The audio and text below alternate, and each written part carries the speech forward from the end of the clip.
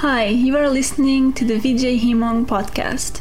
Today, we are led by Amer Zeidan, who chairs an excellent discussion with experts from around the world who discuss the epidemiology, diagnosis, and treatment of MDS in their respective countries, including the challenges they face when treating patients.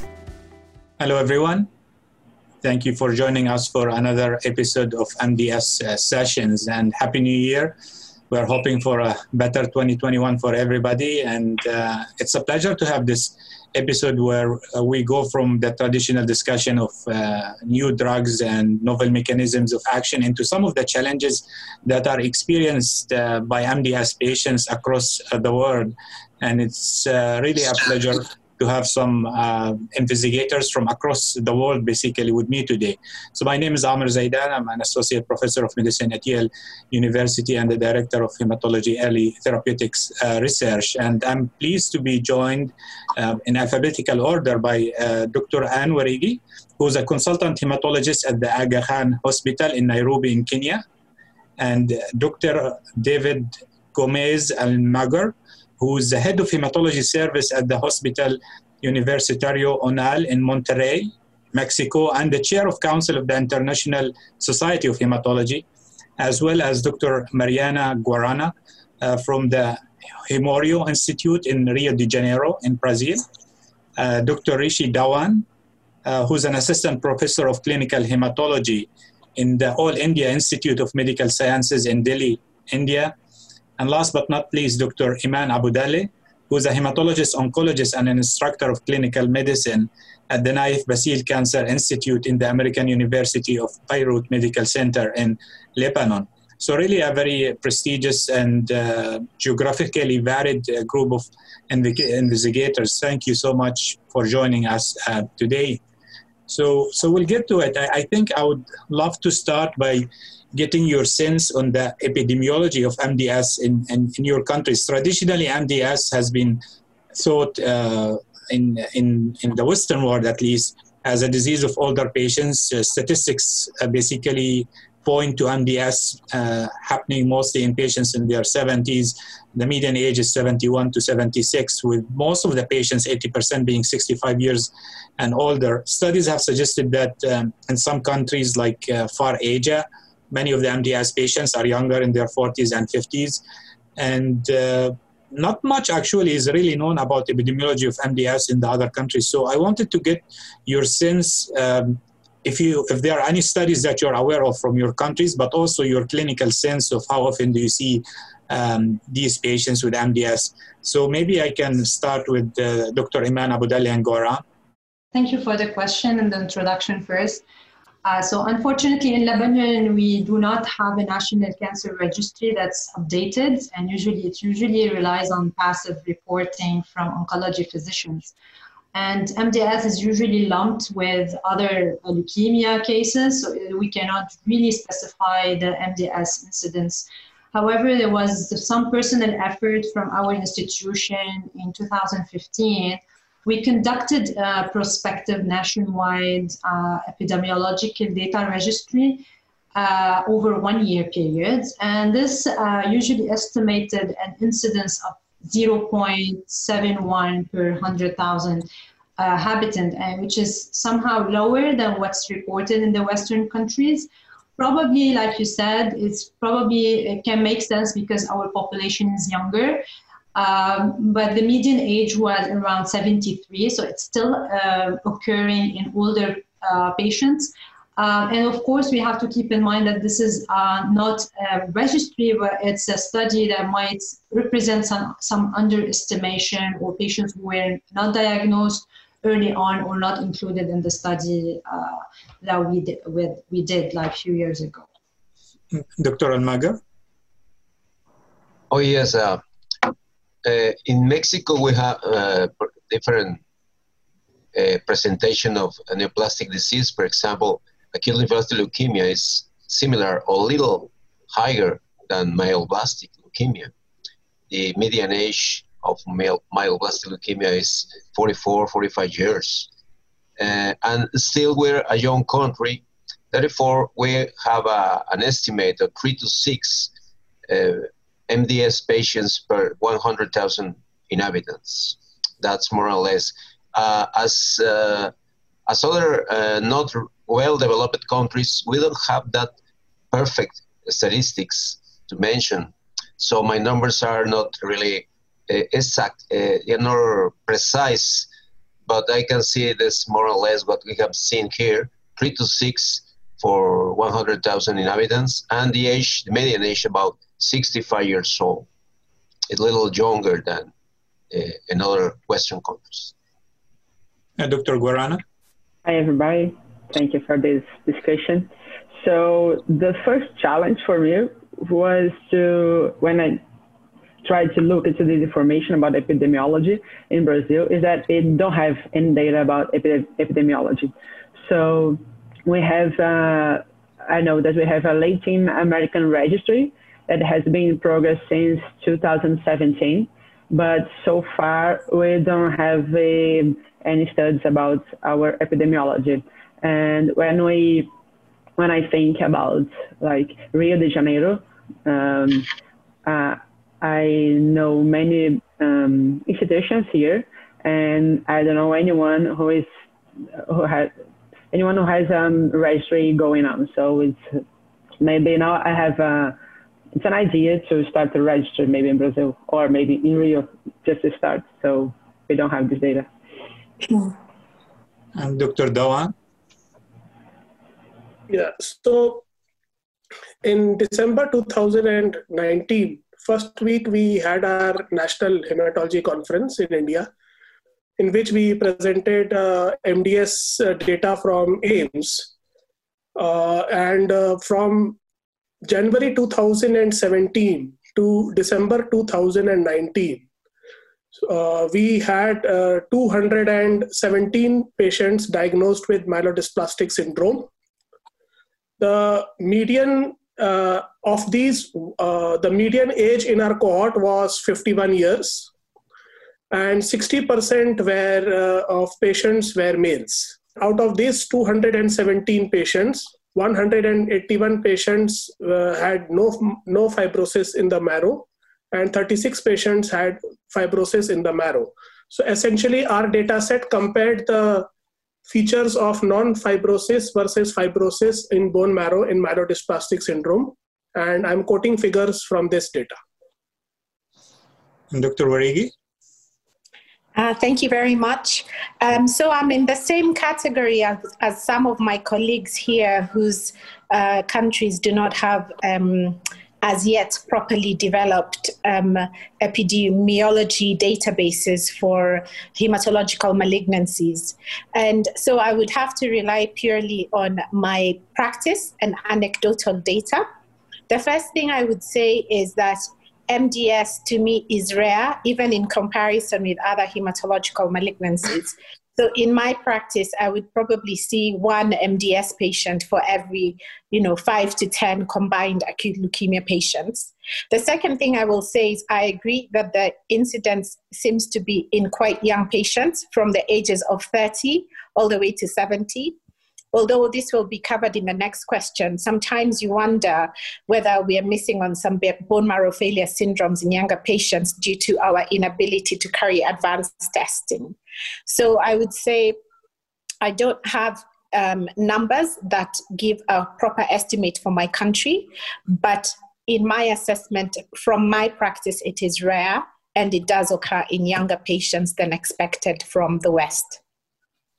Yeah, and I think this is all very interesting. I think there is a general agreement that MDS, similar to the Western world, is generally quite rare as a blood cancer. And I think the fact that the median age might be a little bit lower in some of the resource-limited countries, since many of the patients are older, this might reduce the absolute total incidence. But I think when you take it as age-adjusted, I wonder if that would be along the same lines. And I think this brings up an important point now that we have a lot of, I think, increasing interest in MDS as a disease with many new therapies. maybe collaborations between pharma and investigators in different countries can help establish some registries, because I think there is a lot of interest in kind of reaching more patients so they can benefit from the new therapies. And following on the point that Dr. Warigi mentioned, which I think was also even in Western countries quite an issue, is the underdiagnosis of MDS, because it occurs generally in very older patients. Nobody wants to have a bone marrow biopsy, especially back when we did not really have any active therapies. And I wonder, in terms of diagnostic challenges, and maybe again I can start with Dr. Abudali and go around. How does the diagnostic process work? Like how easy it is to get like cytogenetics or molecular data, or to get a good pathologic review of the dysplasia? Do you review the marrow yourself, or is there a specific hematopathologist? So maybe you can walk us through the diagnostic process of MDS patients. Sure. So basically, it depends on the patient if he's presenting to a primary care physician in the community versus coming to an academic institution. So there is definitely delays in diagnosis when a patient presents to a family doctor or to a primary care physician, since they have probably sometimes mild cytopenias, and then they delay the bone marrow biopsies, etc. However, if these patients are presenting to an academic institution, we probably will be offering bone marrow aspirate only on biopsies. We usually do it ourselves as a procedure, and then we have a hematopathologist that reads these biopsies. We do have cytogenetics. We do have as well the FISH testing, and we do DNA extraction in case there is any underlying disease. Then we can then add on molecular studies for later. The NGS myeloid panel has been introduced like 2 years ago in our institution, and we use it basically in difficult cases where we cannot establish MDS diagnosis from morphology. Sometimes for prognostication or for therapeutic implications. But we have to keep in mind that NGS is still not covered by our national or insurances, so the patients need to pay out of pocket for these tests, and these are expensive, especially with our economical status. So there is a lot of patients that they might need help, and we usually do offer them from our cancer fund to fund these testing if necessary. I want also to say that majority of patients, like 2/3 of them, usually they are referred to us when they are at high risk, having excessive blast, or they have refractory cytopenias, etc. And then definitely these patients were diagnosed delayed in their disease course. But it sounds like you have access to cytogenetics like karyotype and FISH on almost everybody, if I understood correctly. Yeah, yes. How about in Mexico, Dr. Almaguer? Well, in some centers like my center or in big cities, we have, I think, everything. It's just a matter of money sometimes, but we have everything, including we have next sequencing generation. But the majority of patients who are not in big cities or big centers are diagnosed by the old way. It's like a refractory anemia without any other cause, and based mostly in morphology, all right? Aspiration and biopsy, excluding other diseases. Of course, we have seen mistakes like, liver cirrhosis or something like that, simulating that kind of problem in the center with more technology. But I think that about 50 to 60% of Mexican patients are not really, really good, with good quality of studies. In the big center, we have this. So this is the problem in a large and big country like us, is about 120 million. And I insist about half of the population maybe are diagnosed by the old way to do, right? How about in Brazil, Dr. Guarana, or in Rio de Janeiro? Yeah. When we talk about diagnosis process, the first thing is the difference between private and public hospitals. So if you work in public hospitals, the resources are scarce. So in my institution, we have karyotypes, and we perform morphology and bone marrow biopsy. However, we have to send the bone marrow biopsy for other laboratories. So we don't have an hematopathologist in our institution. So we admit the patient, and the first problem sometimes is the delaying to the patient to get into the hematology department. So for many times we receive patients with symptoms like for 6, 7, 1 year symptoms of anemia. So when they get into the hospital, sometimes they are already transformed like to acute myeloid leukemia. And the patient with the MDS, we can perform like bone marrow biopsy and karyotypes, but we lack training in the laboratory. So many times we don't have the results of the karyotypes. So I think that the main problem is sometimes we don't have training for the people in the laboratory, and sometimes we don't have like resources, because NGS also, it's in public health in Brazil is very difficult, just in private hospitals. And also in private hospitals, you have to pay for NGS because it's not covered by insurance. So it's very different if you are in private hospitals or in public hospitals. Yeah, and I think like an important aspect connected to this, maybe I can ask you to touch base on this with the next treatment when we talk about treatments, is, the nature of the insurance system in your country, because, I wonder if the difference between private or national insurances, and what does that mean in terms of availability of whether it's diagnostics or therapeutics. So Dr. Dhawan, how is the diagnostic process in India? Diagnosis of myelodysplastic syndrome is difficult for most of the centers. The main reason is that clinical hematology and hematology services are still restricted to big cities. So majority of India, the smaller cities don't have access to good hematopathology as well as clinical hematology. And at AIIMS, diagnosis of MDS, like majority of other centers in country, is morphology based. There is very limited access to good quality cytogenetics and genomics. And even at our institute, we have to outsource these tests to private laboratories. And essentially, when we outsource it, we don't have a very good control over asking them for a review. For instance, if even though the cost of cytogenetics, the conventional karyotyping in India is in dollars, it is $75 to $100 per test. So it is still cheap by, American standards. But if not enough metaphases are observed by the lab, it is very difficult to convince the patient to shell out again funds for repeat testing at these labs. So that is one example. And with regards to next generation sequencing, it is also not very expensive.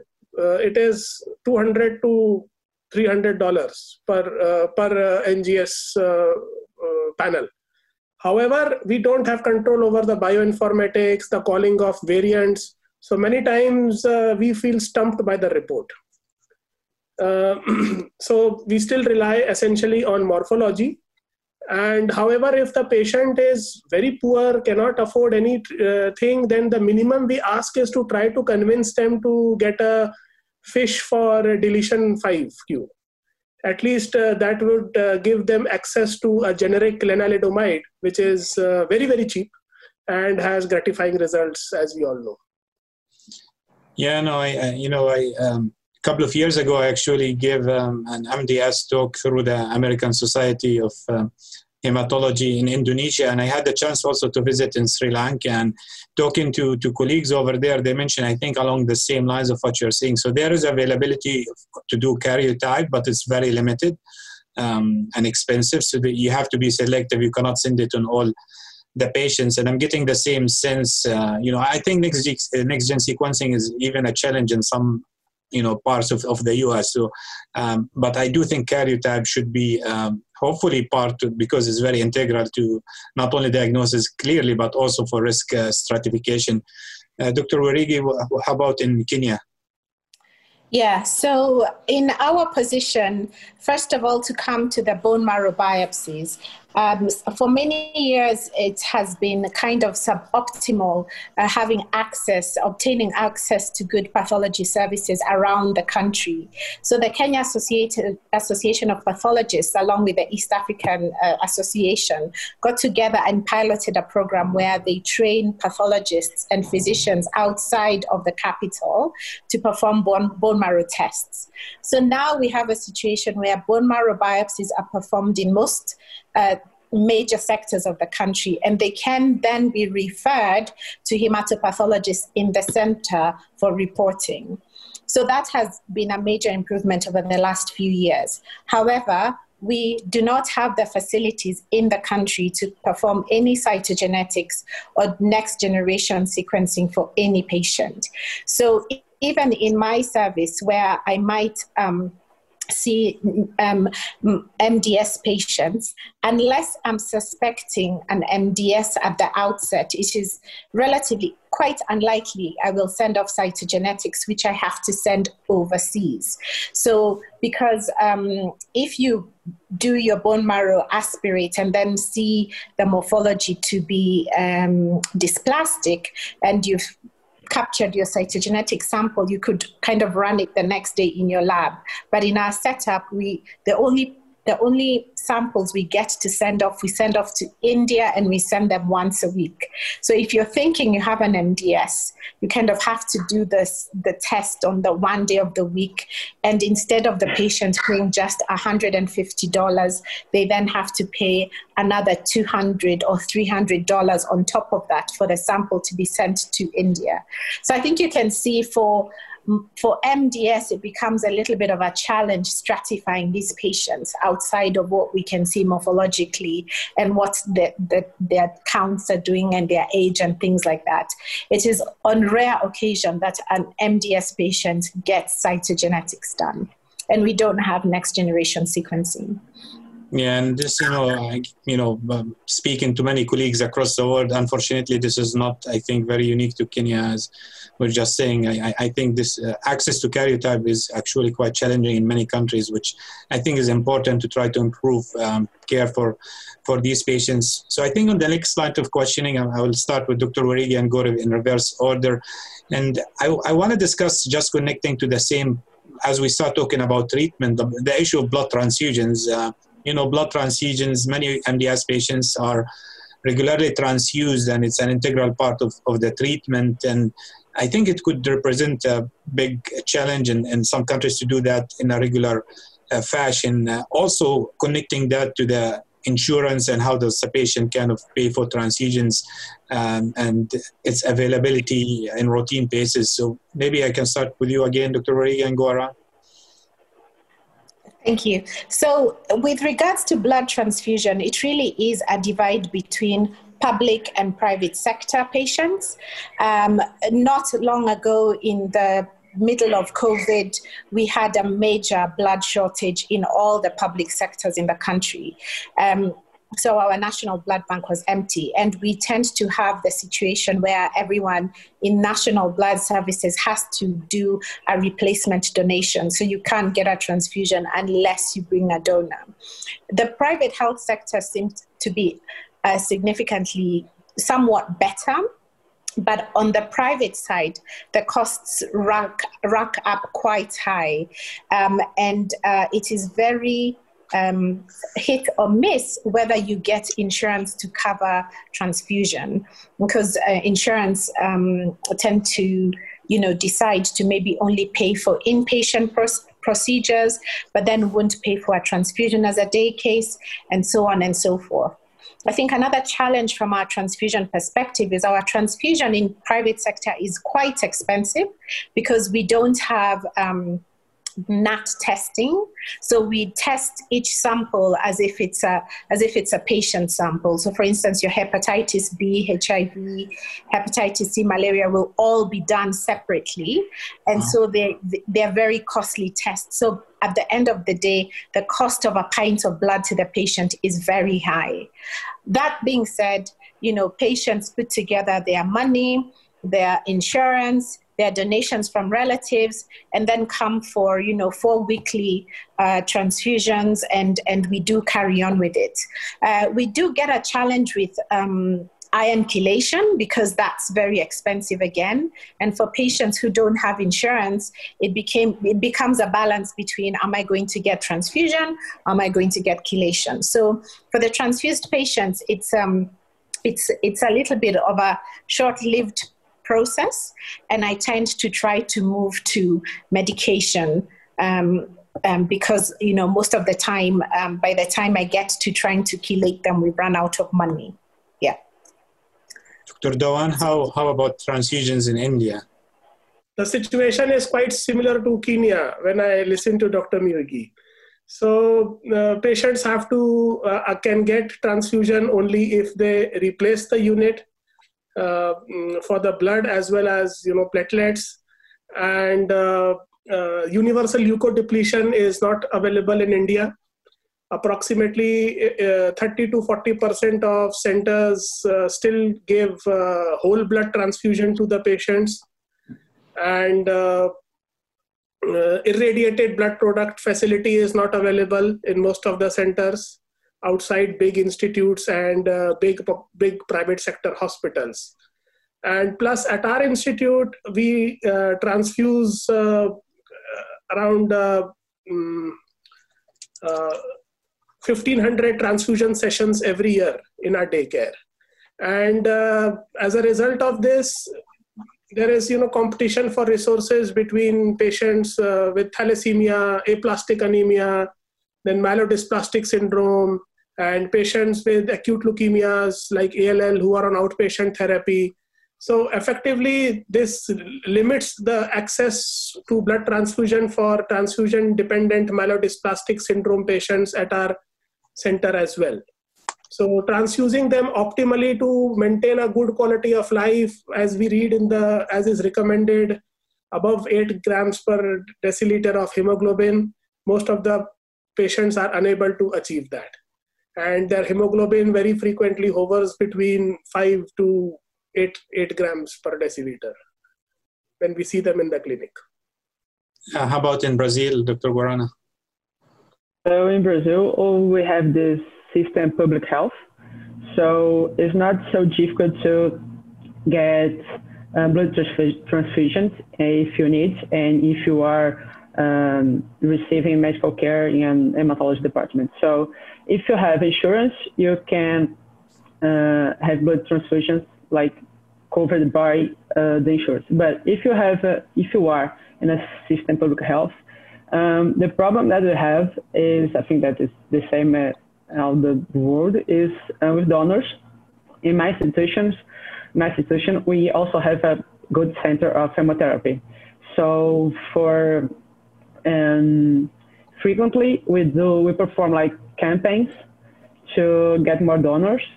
And if you are treating a patient with MDS or acute leukemia or another malignancy, it's not difficult to prescribe a blood transfusion because it is covered by the government. Dr. Gomez? The transfusion is not really a big problem in my country, but it's about 80% have access to transfusion all over the country. Chelation is not easy to give, and it's about 20% of the patients in need will receive chelation. But transfusion is not really a big problem in general in our country. That's a good situation. And of course, we try to get donors, but usually emergency transfusions are provided in general in our country. It's about, I think that 70-80% of patients will get easy transfusions in our country, right? So you don't have that replacement system where the patient has to bring like relatives or friends? Yes, but usually it's how can I say, patients who the surgeons ask for blood, and usually that kind of blood are not really used, you know. So in big centers, usually we have more blood, and that's what that's the way we are doing, because the surgeons are asking for blood just for, you know, to be sure that something happened. And usually the problem is not really happening.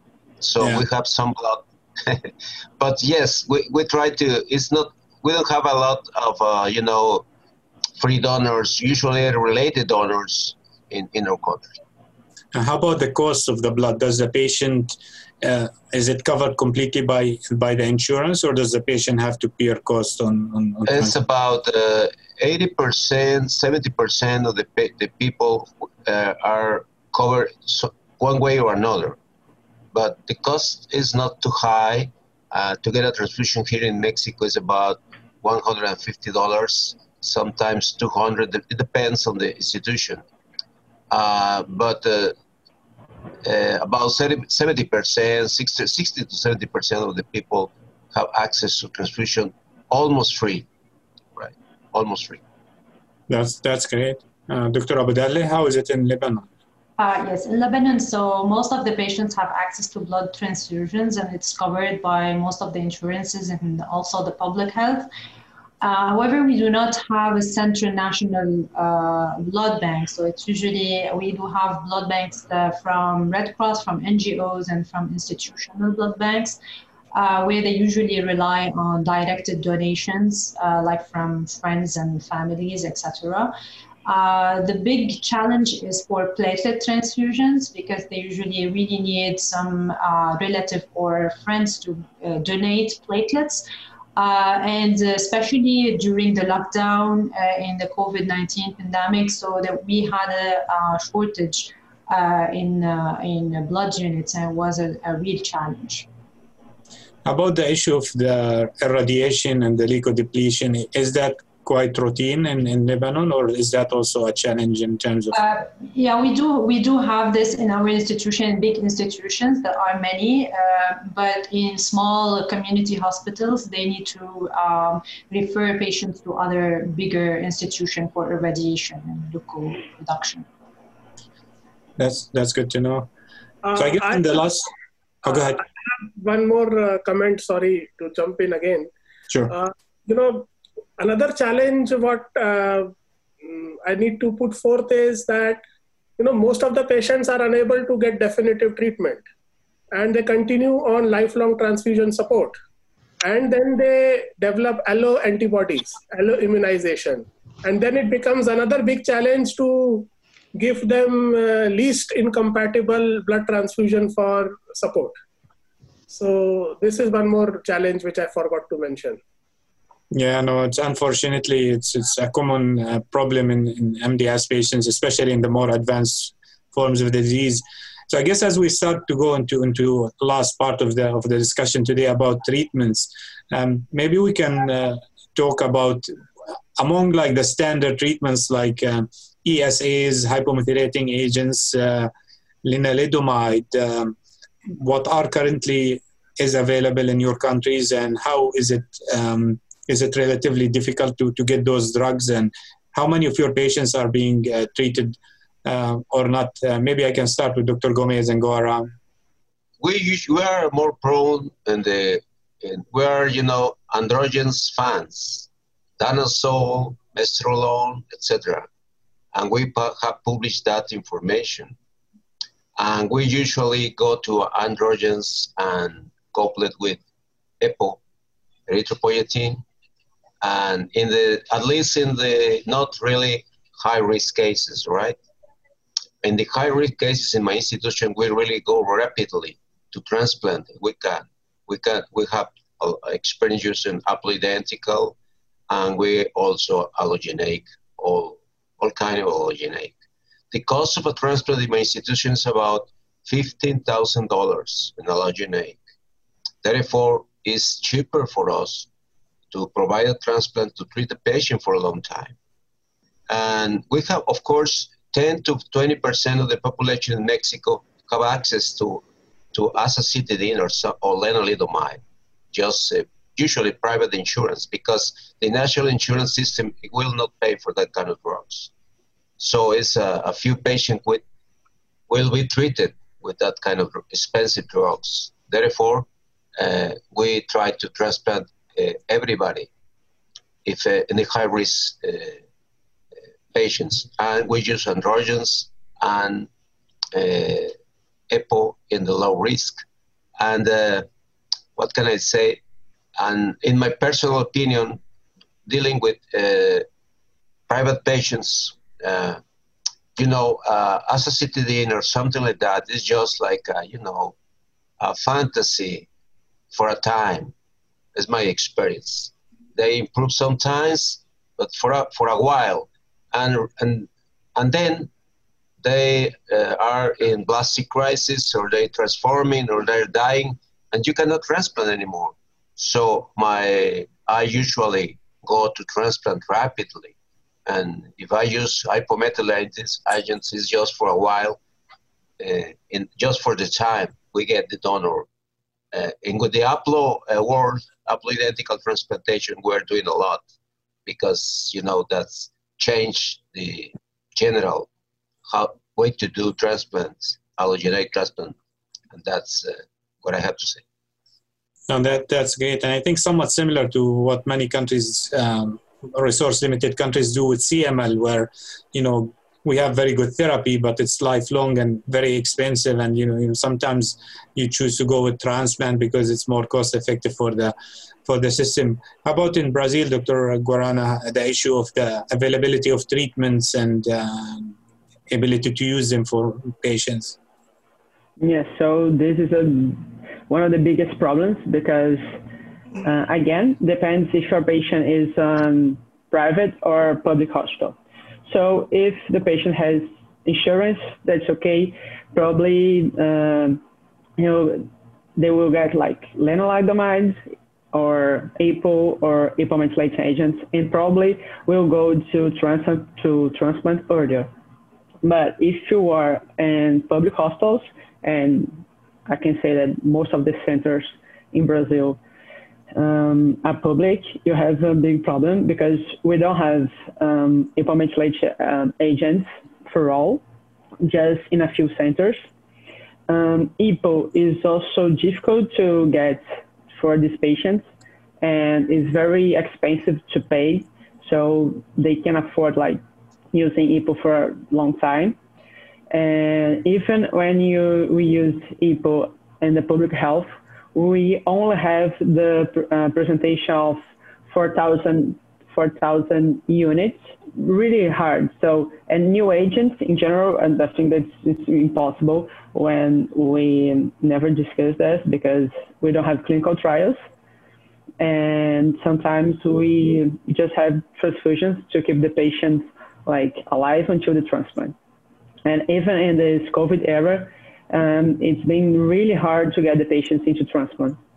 So what we are seeing is that many patients are transforming to AML or dying of MDS because they need a lot of blood transfusions. So, and you have the problems with this. So it's not easy. And sometimes, like in Mexico, we use thalidomide and with EPO. Yeah, and this innovation I've seen in, whether with androgens or thalidomide. How about in India, Dr. Dhawan? Do you have access to those, standard but expensive therapies, or do you try to innovate and use low dose intensity chemos, or try to go quickly to transplant if possible? So let me start first with the medical treatment and then move on to transplant. So India is very fortunate because there is an abundance of generic drugs. And multiple generic options are available for erythropoietin, lenalidomide, and hypomethylating agents. For instance, average cost per month for lenalidomide is $40 to $50 only. Wow. And azacitidine per month cost is around $400. So, to begin with, most of the patients are able to afford. However, compliance is a problem, as it is self-funded or limited government grant available per patient in our institute. And our institute is one of the largest and most well-funded institute in India. It is an institute of national importance. So it is relatively easy for patients to access government funds. If we write and give an estimate to the patient and they apply, they get the funding. Most of them do get the funding. However, the problem is the lag time between the application, then collection of documents, then the patient submits it to the government authority for approval, then the fund is granted, and then ultimately it is credited into AIIMS account. That takes up time. The average time is, I guess, anywhere between 3 months to 5 months. Hence treatment is often not continued beyond 1 to 1.5 years or maybe 2 years for most of the patients. And then there is slow onset of response with these treatments. That is also an issue. So financial fatigue is a phenomenon we see very often. Then another problem is long distance travel for periodic evaluations in the clinic. And then there is lack of access to clinical trials or access to newer agents like luspatercept or isocitrate dehydrogenase inhibitors, etc. So that is with regards to medical treatment. Then the access to hematopoietic cell transplantation in India is limited, and the facility is restricted to 3 to 4 public sector teaching hospitals in the country. There are private hospitals that do carry out transplants. However, because of the finances involved, it is beyond the reach of most of the lower class and middle class Indian population. In between, just to give you an idea of some figures, between 2012 to 2019, around 400 allogenic transplants were done in India, of which 9% were done for myelodysplastic syndrome. As Dr. Gomez mentioned, transplants either self-funded or government grant. Average cost of sibling donor allogenic transplant in India is around $25,000. However, the challenge for us at AIIMS is the long interval between symptom onset and diagnosis, and then the long interval between diagnosis and transplant by the time patient arranges funds or we get access to government grant for the particular patient. A lot of time has elapsed. As a result of this, most of our patients, even if they don't progress to accelerated or the blast phase of the disease, like EB1 moves to EB2 or EB2 develops AML, there is a high burden of infections and they develop other comorbidities like due to transfusional iron overload. So by the time the transplant is sequenced for a particular patient, as per not only the disease criteria, but the patient fitness criteria also is compromised. Haploidentical donor and unrelated donor transplants are low in India. For instance, approximately 2,000 transplants are done in India every year, of which 16% are haploidentical and only 5% are matched unrelated donor transplants. And there is data which has been published from individual centers that these are associated with higher transplant-related mortality and morbidity as compared to what is observed from the centers in the West. No, that's very comprehensive. Thank you so much. Dr. Aboudalia? Yes, so in Lebanon, we do have all the approved drug for MDS. There is accessibility for growth factors, hypomethylating agents, lenalidomide. They are all covered by insurance and by the public health as well. We do have access to luspatercept with a single patient request form. So it needs to be requested on a patient name. We do have venetoclax for AML treatment, but we can still use it in high-risk MDS patients and select patients, of course. There is little access to clinical trials, but we do sometimes participate in a few clinical trials. We are currently recruiting patients for the Stimulus MDS, the MDS2 trial. And for the transplant, so we do have 3 transplant units in Lebanon. They are basically in the capital, Beirut. And we do perform allogeneic stem cell transplantation, mostly for intermediate to high-risk patients or even in relapsed low-risk patients. And it's basically match-related. We do have the haploidentical as well. It's much costlier than India and Mexico, so it costs around $80,000. And we do rely on the comorbidity score rather than the chronological age, so we can transplant up to 70 years old. Dr. Warigi, how about things in Kenya? Yeah. So when it comes to treatment, I would say this is where our national health funding came into its own just a few years ago, because most of these patients would have no access to treatment. But now you can apply for cancer treatment and get the treatment on a month-to-month basis. Interestingly, in terms of MDS treatments, and thanks to the generics that come from India, you will find that in Kenya, cheapest to most expensive goes lenalidomide is the cheapest, followed by at $150, followed by transfusion of 2 units per month is about $250, followed by ESA, which is about $400, followed by hypomethylating agents, azacitidine, which is about $550 per month. So that's the range of treatments available for a vast majority of patients. And Kenyans tend to be treatment-seeking patients. So once you get them started and they believe in the process, they'll keep coming. And as soon as the national health is funding them, they'll keep going. If they developed a more advanced MDS or they're not responding, then that is the point at which we would refer them for transplantation. And the referral is usually to India because it's the most affordable. And obviously there's the whole build up to that is quite advanced. It's quite engaging.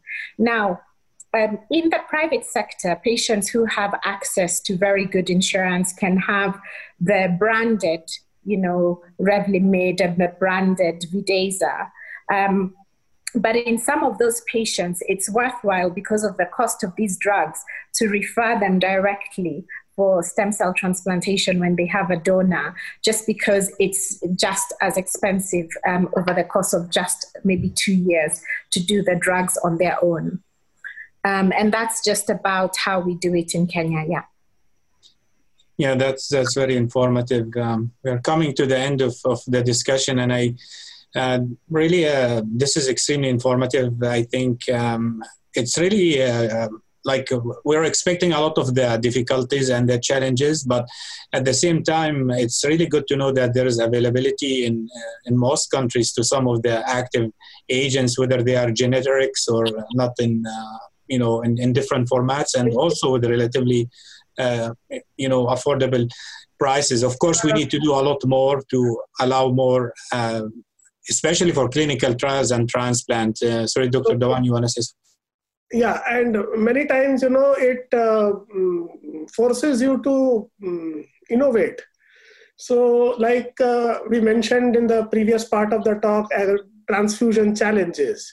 So although there is no data, but what I have now recently started doing for patients for whom giving them periodic platelet transfusions is a challenge because of donor access and, sequencing them in our daycare to get transfused. They are needing maybe every week or multiple times a week platelet transfusions. And the ladies are struggling with menorrhagia. So I have requested the gynecology service to put hormone-releasing intrauterine contraceptive device like Mirena to them. And that has improved a quality of life, because the alternative is to keep them on oral contraceptive pills, but then there is only, you can't keep them for months together on that. Yeah. And every month their hemoglobin goes down, then their blood transfusion requirement is an issue along with platelet transfusions.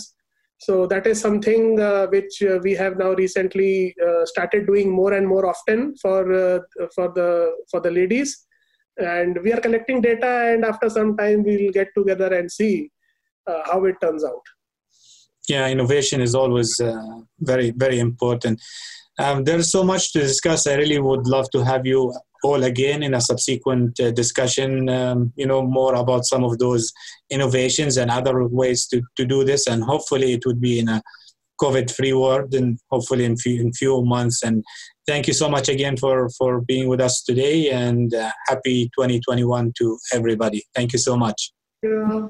Thank you for having us. Bye-bye. Bye-bye. Thank you, everybody. Thank you. Thank you. Bye-bye. Bye. Thank you for listening. To keep up to date with the latest VJ Hem-Onc news, including cutting-edge content straight from ASH 2020, visit vjhemonc.com and follow us on Twitter at VJ Hem-Onc to join in the conversation.